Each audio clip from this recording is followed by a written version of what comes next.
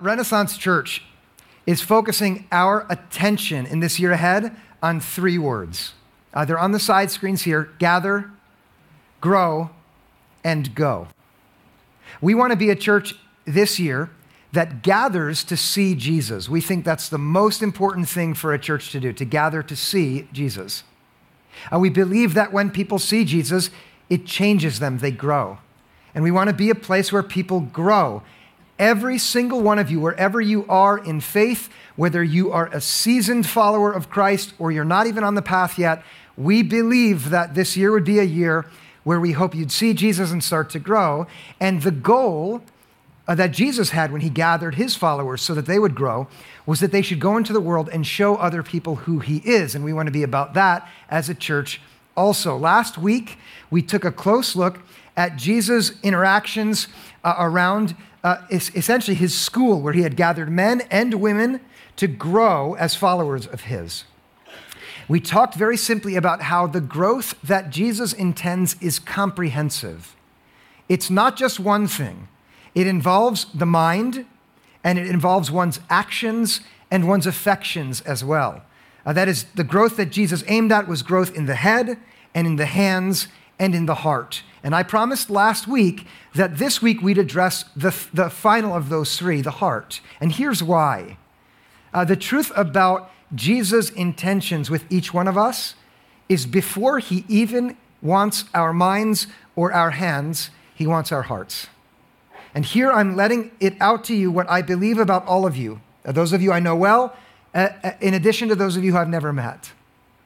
It is this conviction that before Jesus even wants you to believe something about him and have an idea in your head about him, before Jesus even wants you to do a good thing for him, both of those are important, what Jesus wants is your heart. And what he wants is for you to know through and through that you are beloved by him. And that the reason you should give him your heart is he is the Lord of all, who loves you with a love that is unimaginably high and deep for you. That there's nothing that you could have done in the past or will do in the future that would ever thwart his intentions for you, which are through and through pure benevolence.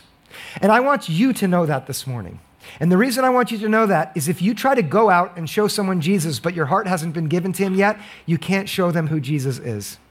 And here's why. Because if your heart isn't given to him, you may share your beliefs and what you think, and you may do good deeds, but Jesus is more than beliefs or good deeds.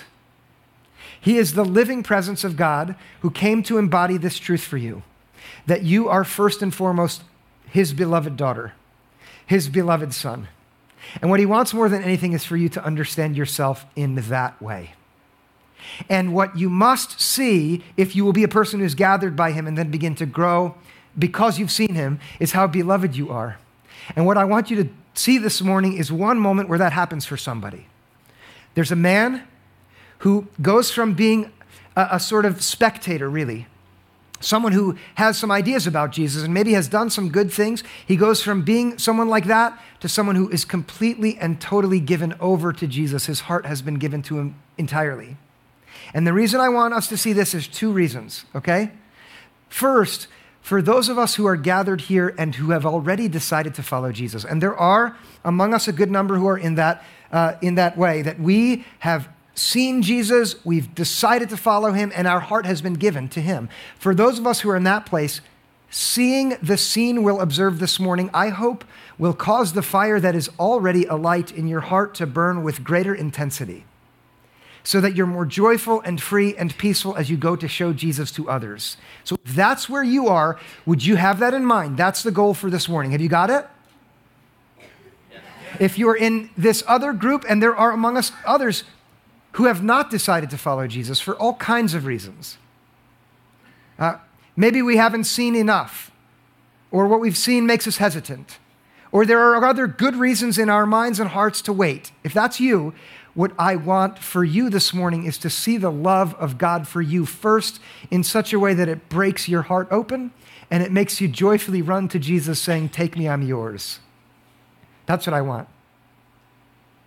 I want for something new to happen inside of you that's never happened before, that you're so flooded with love because of the sense that God loves you this much that it would transform you altogether. And by the way, Even those of us who have believed could stand a little of that too, don't you think? So here's the setting of the scene we're going to observe. It's just one man. We're going to look at what happens for one man. And the setting is in the city of Jerusalem.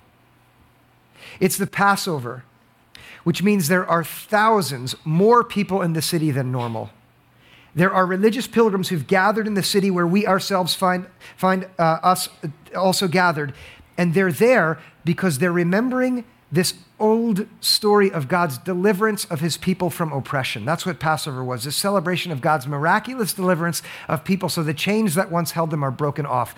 Just an aside, do you still have some chains that you would like to see broken off of your heart and off of your life? Most of us do.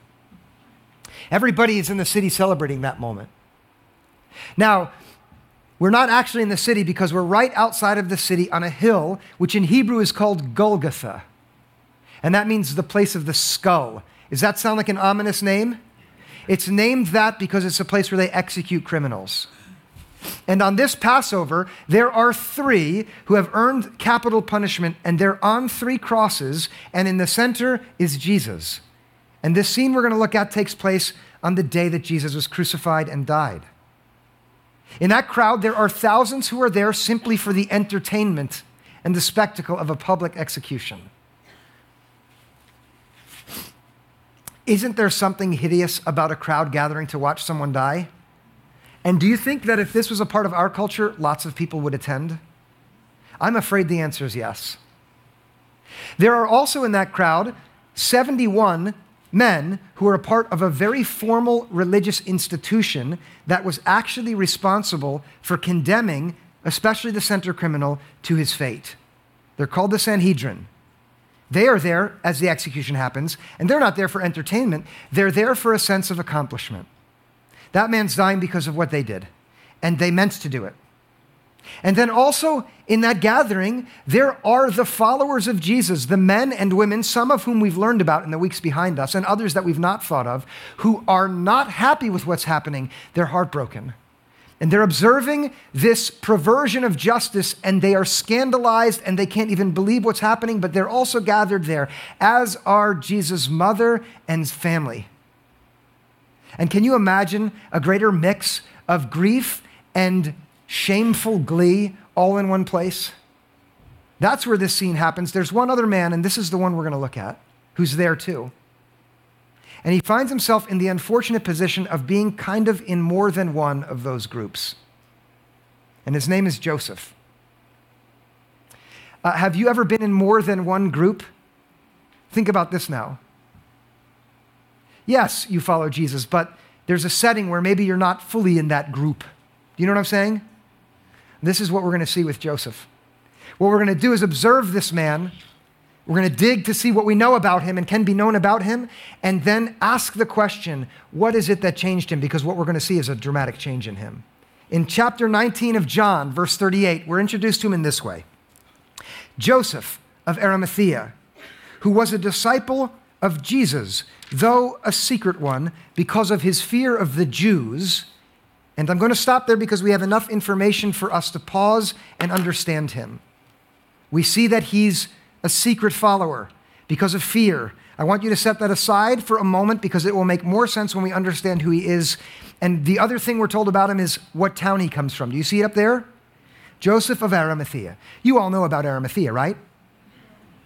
No, because no one knows anything about Arimathea. And that's because it was such an insignificant, meaningless little town that it didn't matter.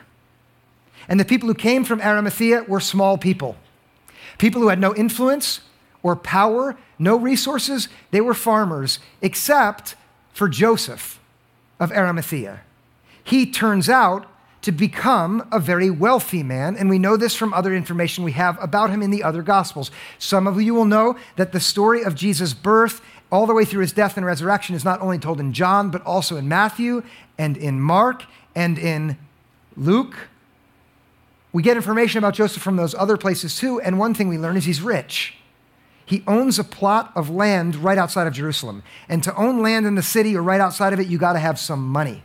And not only does he have land, on that land there is a rock-hewn tomb. That is a burial plot. and only extremely wealthy people can afford them. And so what we know, in addition to Joseph's misgivings about being an outward disciple, is that he started very humbly and then became really rich. And there's a history in that, right? If you live in prestigious Summit now, right, and you started down in the Jersey Shore in some podunk nowhere town, and maybe you're starting to feel like Joseph. Yeah, that's me. I'm somebody now. That's the first thing. Here, there's another thing about him.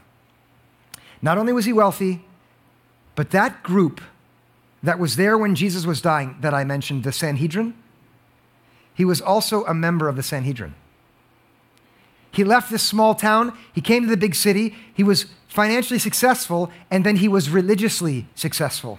The Sanhedrin was a group of 71 who were responsible for judgment when it came to capital crimes. If somebody was going to be executed, the group that was responsible for passing judgment was the Sanhedrin, and they had to appeal to the Roman emperor in order to have somebody killed. But whenever that happened, the Sanhedrin was the judicial body that was responsible for it.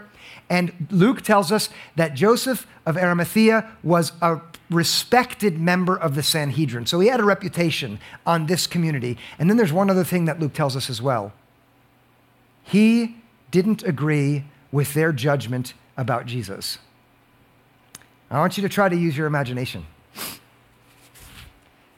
You've come from humble beginnings. You've worked really hard to earn a name for yourself in this big city. Then you get on this religious council and you are a prominent member. You have all kinds of respect and relationship and connections because of it. And now there's a man who's been brought on trial, and you watch your peers decide that he's guilty and should be killed, but you don't think it's the right thing to do. That's Joseph. And you know, we don't read a single word about his resistance to what they did. And the reason we don't read anything about it is because he chose not to say anything at all. He thought it was wrong, but he kept his mouth shut. And the reason he kept his mouth shut is right there in John 19:38. He was a disciple of Jesus, but a secret one for fear of the Jews. That is, for fear of what would happen if it was known that he didn't agree with the Sanhedrin. That was the community of Jewish religious folks who he feared. He knew if it got out that he was a follower, he would literally lose everything. Can I ask you, have you ever found yourself afraid of what might happen if your faith in Jesus got out? If you're not there following him, this is not your thing. But have any of you who are disciples ever been afraid of what happens if someone knows of your faith? Maybe in your family group or your friends or at work, have you? Am I the only? Okay, some of you have. I can remember when I was in 8th grade, I became a Christian over the summer, and I was so excited, I spray painted a Bible verse and the band's name on my skateboard, Stryper. Any Stryper fans? Yeah? Yeah, you have to say yeah if you're a fan. It's not yes, yeah, Stryper. And then I wrote a Bible verse on my Trapper Keeper. Did you have Trapper Keeper? Yeah, it was the jeans one. And it was a Proverbs something or other. It was a truth about being kind and truthful. That was a passage about that. And I still remember when I sat down next to Kevin, he was like the popular soccer player in freshman year. And he said, Prov, what's that? And I said, it's short for my favorite cheese, provolone. I couldn't admit that I was a Christian. I was afraid. Have you ever been in a place where you know you should say something because you're a follower, but you don't because you're too afraid of what will happen if you do? That's what it's like to be a secret follower. Have you ever been in a place where the opposite happens? You know what's going on right here is wrong and I should say something. Jesus would have me say something here. It is not right for me to keep my mouth shut, but you just can't say it. It's a secret follower.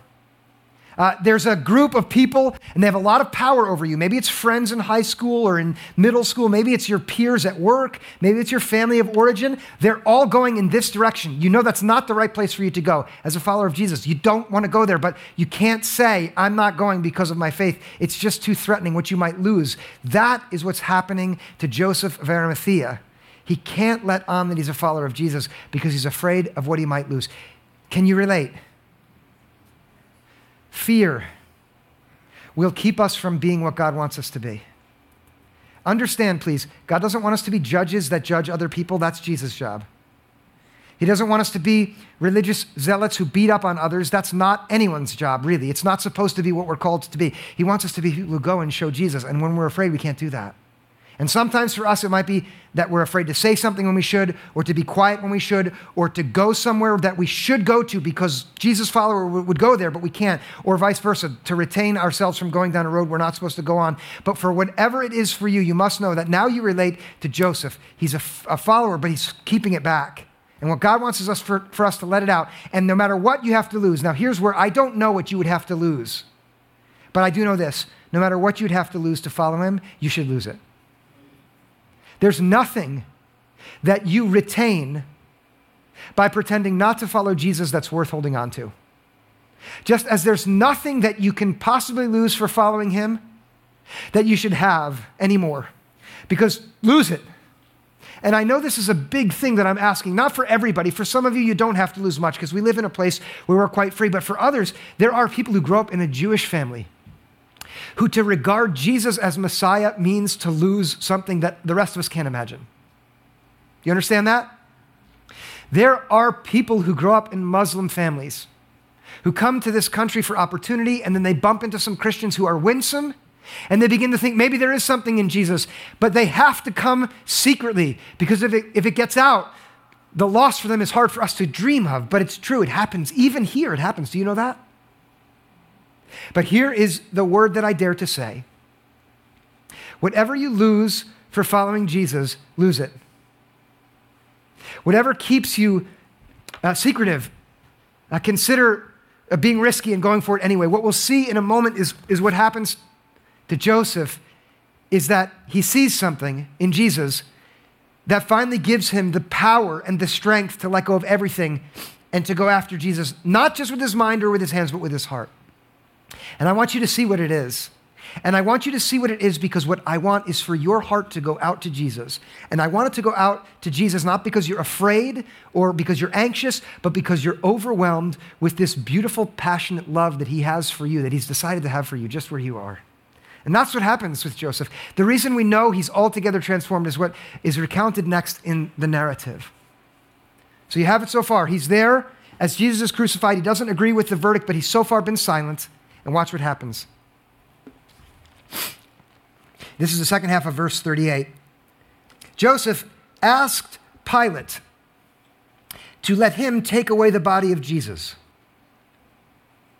Pilate gave him permission, so he came and removed the body. Now, so far, this is ordinary, and there's nothing spectacular about it.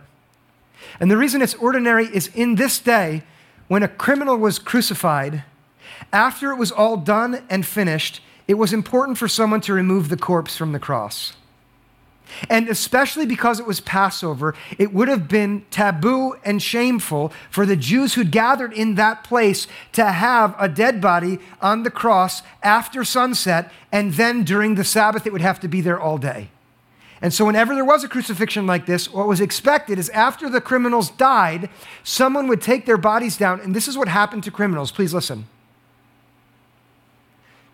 Their bodies were taken right outside of the city and thrown in the garbage dump so that they would have the same burial that a wild animal's body would have.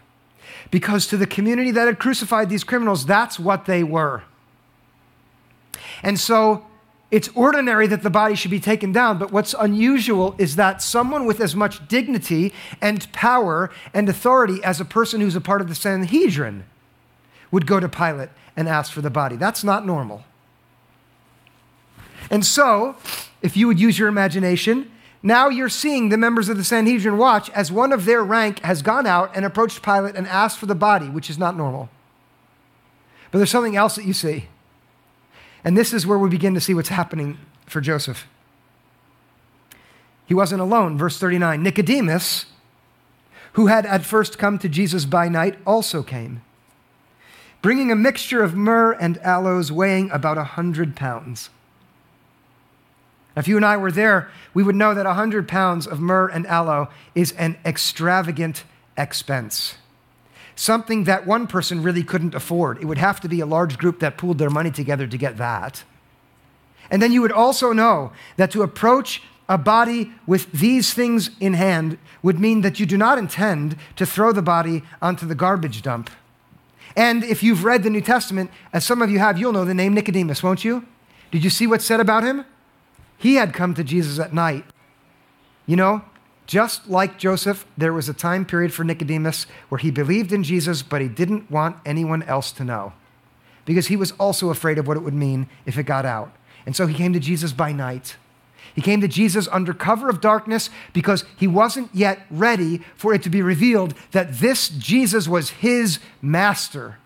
And now Nicodemus and Joseph of Arimathea have stepped out from the crowd carrying these materials for a burial. And look at what we read next. This is verse 40. They took the body of Jesus and wrapped it with the spices in linen cloths according to the burial custom of the Jews. The burial custom of the Jews was that when a body was treated with myrrh and spices and wrapped in linen cloth, there had to be at least one thing that was true about that body, and that is that it was a body that deserved the dignity of the burial of a righteous and royal person.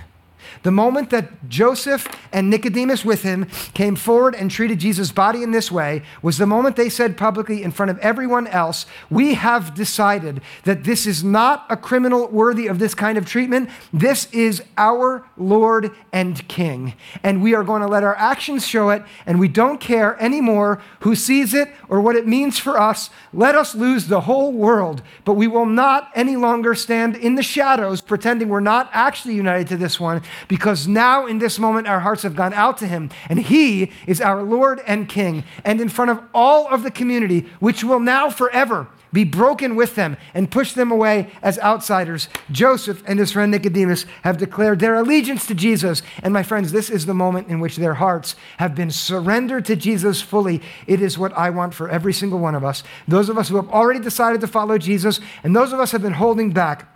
The narrative goes on in verse 41. Now there was a garden in the place where he was crucified.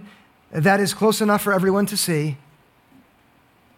And in the garden there was a new tomb in which no one had ever been laid. And you know whose tomb that is? Help me out here. Yeah. That was the thing a long time ago he worked really hard for, which is supposed to hold his body after he died. But I'll tell you what, when he saw Jesus, he died. Do you know what I mean by that? The old Joseph died, and there was no need for that grave anymore. And so now he said it's for Jesus. And so he and his friend brought the body of Jesus there. And so because it was the Jewish day of preparation and the tomb was nearby, they laid Jesus there. And I can translate that by saying Joseph was no longer a secret follower of Jesus, but a public one who was prepared to lose everything that would be lost for letting that be known. And the reason was because his heart was given totally to Jesus, and it's what your heart was made for.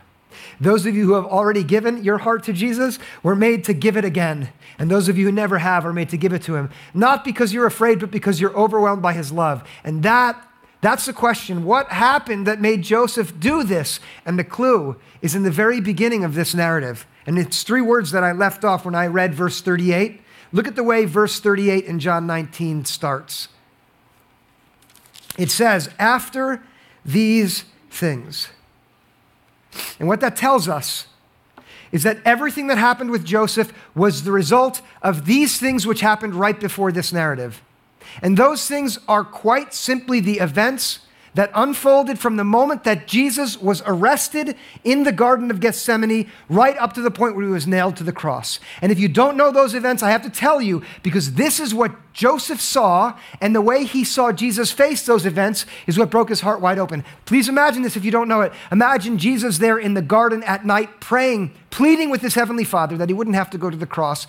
His friends and all of the apostles and the disciples that he built up are there with him, except for one friend is not there, because that friend has gone to get the authorities, and he comes into the garden leading the police in tow, and he kisses Jesus on the cheek so that they'll know who to arrest. Do you know who did that? Judas. And Joseph was a part of the group that authorized the arrest of Jesus, which means he knows that it was one of Jesus' best friends who gave Jesus over for a bag of coins. Can you imagine? And then Joseph of Arimathea would have been there after they arrested Jesus and they brought him to the high priest's home for this trial, this mock twisting of justice. Joseph was there while Jesus' closest friends were in the courtyard warming themselves by a fire instead of standing in there to try to defend him. And he must have known that Peter, one of his closest friends, denied even knowing Jesus 3 times at that critical moment. Can you imagine the betrayal? Joseph saw when Jesus was struck in the face as he was sitting there peacefully, abused physically. Only a person who has been abused physically, as God help us, maybe some of you have, will know the indignity of having done nothing wrong but suffering violence for it. He was struck in the face. The soldiers dressed him up as a king and mocked him. They hit him repeatedly in the head with a stick. They pushed a crown of thorns on his head. They spit in his face. That is one of the ugliest things one person can do to another person. And all of this Jesus lived through, and Joseph saw it all happen. And then he watched as they flogged Jesus, they beat him, they made him carry his own cross up the hill, and then Joseph watched as all of Jesus' devotees stood at a distance, not able to intervene, and he was even there when the thousands of people who Jesus had come to save were given the freedom to free Jesus instead of Barabbas, who was a notorious criminal. And instead of saying, yeah, go ahead and free him, the crowd shouted, crucify him. They wanted his blood. And Joseph saw all that. And then, amidst all of that, what he saw in Jesus was the beauty and power of character and courage and compassion that broke his heart wide open so that he was completely and totally transformed. If you see Jesus, when you see Jesus, you will see these things. I want to take my time here for a moment. When you see Jesus, the first thing that you will see is character. And by character, I mean the resolve, not only to make decisions and say you're going to do something, but actually follow through and do the thing that you should do, even when it's hard for you. Do you know what I mean when I say character like that? Haven't you ever made a choice? It's a good choice. You know it's the right thing to do, but then you don't do it. Until tomorrow when you make the choice again and you still don't do it. And we've seen friends do this and people who have decided, I'm going to stand up for Jesus. I imagine there were more than one moment in Joseph's past where he had decided, I'm finally going to let it out, that I don't think this is right and I'm a follower of Jesus. But he lacked the thing he needed, which he saw in Jesus, which is character. And when he watched Jesus walk all the way from the garden to the cross, even though it cost him all that, what he saw was character and it inspired him. Do you see it? Does it inspire you? The second thing he saw, in addition to this character, was courage. And that also changed him. And isn't it true when you see an act of courage, it changes you? And listen now, I don't mean an act of confidence. Do you know what I mean by confidence as opposed to courage? Confidence is that moment where you say, I'm finally not afraid anymore. I'm finally assured that I can do it. I have what it takes. That's confidence. That is not what Joseph saw in Jesus. He saw something different, which is courage.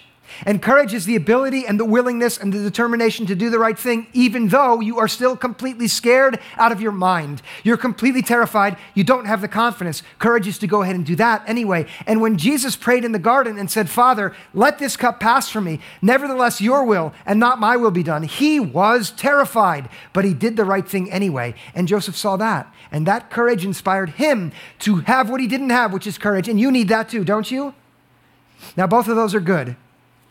Character and courage are magnificent, but together they're not enough to transform someone. What is critical is this last ingredient, which Joseph also saw in Jesus in a measure that he had never seen before, and it's compassion.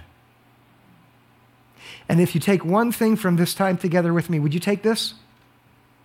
You are the object of God's immeasurable compassion. You are. Not object, you're the subject. You are the woman who he knows everything about, and his heart is so wide open to you because he loves you more than you could dare dream or ever even imagine.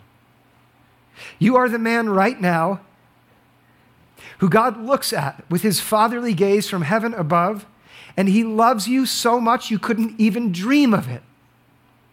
And Joseph got to see this because when he was standing in this crowd, please get this, and I know you'll see it.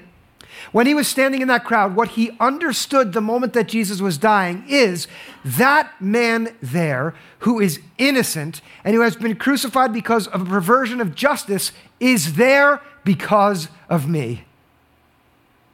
Do you see what I mean? You might not think you had anything to do with Jesus' death, but can't you see how Joseph would have known that he had a hand in it because he was a part of the team that passed the verdict and he didn't say anything. So he can literally say, he's dying because of me. But there was something that happened in that moment that made him also know that Jesus was dying, not only because of him, but for him too. Because as Jesus was there about to perish, he prayed out loud in front of the whole crowd and he said, Father, forgive them, for they know not what they are doing. And Joseph knew in that moment that Jesus was praying for him. He knew that in that moment, his cowardice and inability to admit that he was a follower of Jesus because of his fear for what he would lose was the very thing that Jesus was asking his heavenly Father to forgive in that moment. Because when Jesus looked at Joseph, too afraid to admit he followed him, what he knew was he didn't know what he was doing. And the truth about you, in whatever ways you resist following Jesus, the truth about you, whatever good reasons you have for it, the truth about you is that when Jesus looks at you, he wants God to forgive you for that because he knows that you don't know what you're doing. And the truth about every action of ours, whether it's a betrayal of a trust that we should never have betrayed, or whether it's an anxiety that makes us pretend we're someone we're not, or whether it's the shame that we've carried that if anyone knew, they would be scandalized, or whether it's our ambivalence because we just haven't seen enough yet, whatever the thing is that keeps us from following Jesus, the truth about it is every moment we let it keep us from following Jesus, strictly speaking, we don't know what we're doing. Because what we were made for, every one of us, is with reckless abandon and hearts overwhelmed by Jesus' love for us, we're made to let go of whatever holds us back and run joyfully down the path that Jesus is leading us on. And so Jesus' prayer on the cross in that moment was for Joseph of Arimathea. It was for everyone in the Sanhedrin who by a perversion of justice had killed Jesus. They didn't know what they were doing. For all of the disciples who were as of yet too afraid to admit they were followers of his, for all the people in the crowd who just come to see a spectacle, when Jesus looked at them all, he wanted God to forgive them because it was their ignorance that kept them from coming with him. And what Jesus wants for all of us and what he got with Joseph was for us to give our hearts to him. Having seen this character and this courage and this compassion, Joseph's heart was broken wide open. And he was able to give Jesus the first thing that Jesus wants, which is his heart. And that's what you're meant to do. If you don't do it, you don't know what you're doing. And I can say that for those of you who would lose a small thing for following him, and I will dare to say it, even if you lose what I can't imagine for following him openly. Whatever you lose for following Jesus, lose it. Whatever you gain for not following Jesus, it's not worth it. Whatever you'd have to give up to admit and go with him, give it up.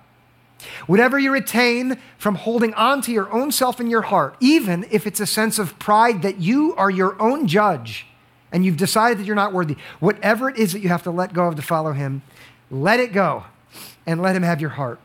And that's what he wants. This is the last word I want to say to you. There's one reason why he wants it. And it's what I said at the beginning. He wants it because you are beloved to him. He wants it because he made you and he knows you through and through, and you are beloved to him. And so give him your heart. If you've given already, take your hands off it and give it again. If you never have, now is the moment. Do not let anything hold you back. There is no reason for you not to let it go and give your heart to the King, the Lord Jesus. He made your heart, and it will never be okay until you give it to him. And so give it to him now. Let's pray together, okay?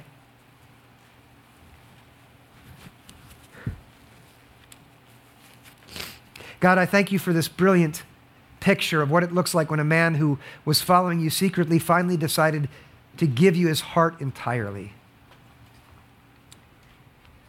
I thank you for his story which inspires us. And I pray very simply that for having seen it, that we would be moved either to have the fire in us that already burns burn more brightly, or for the very first time to turn ourselves over to you entirely so that you have our hearts. We want you to help us grow so that we can go out into the world and, because of our love for you, show others who you are. That's what we want.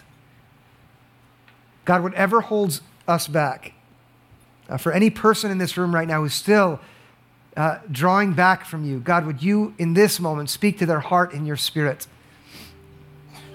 And would you make it known to them that even if today they do not decide at all, and they still can't decide, that you still love them, and that your prayer for them still is for the mercy and benevolence of God the Father, because it is only in ignorance that we hold ourselves back from you. And then would you continue to keep the door open and invite them in? God, lastly, I thank you for Renaissance Church, for the chance to be a part of a community like this. God, would you help me and everyone here continue to grow? Help us see you so that we follow you, and then use us to show others who you are, we pray in Jesus' name all together. Amen.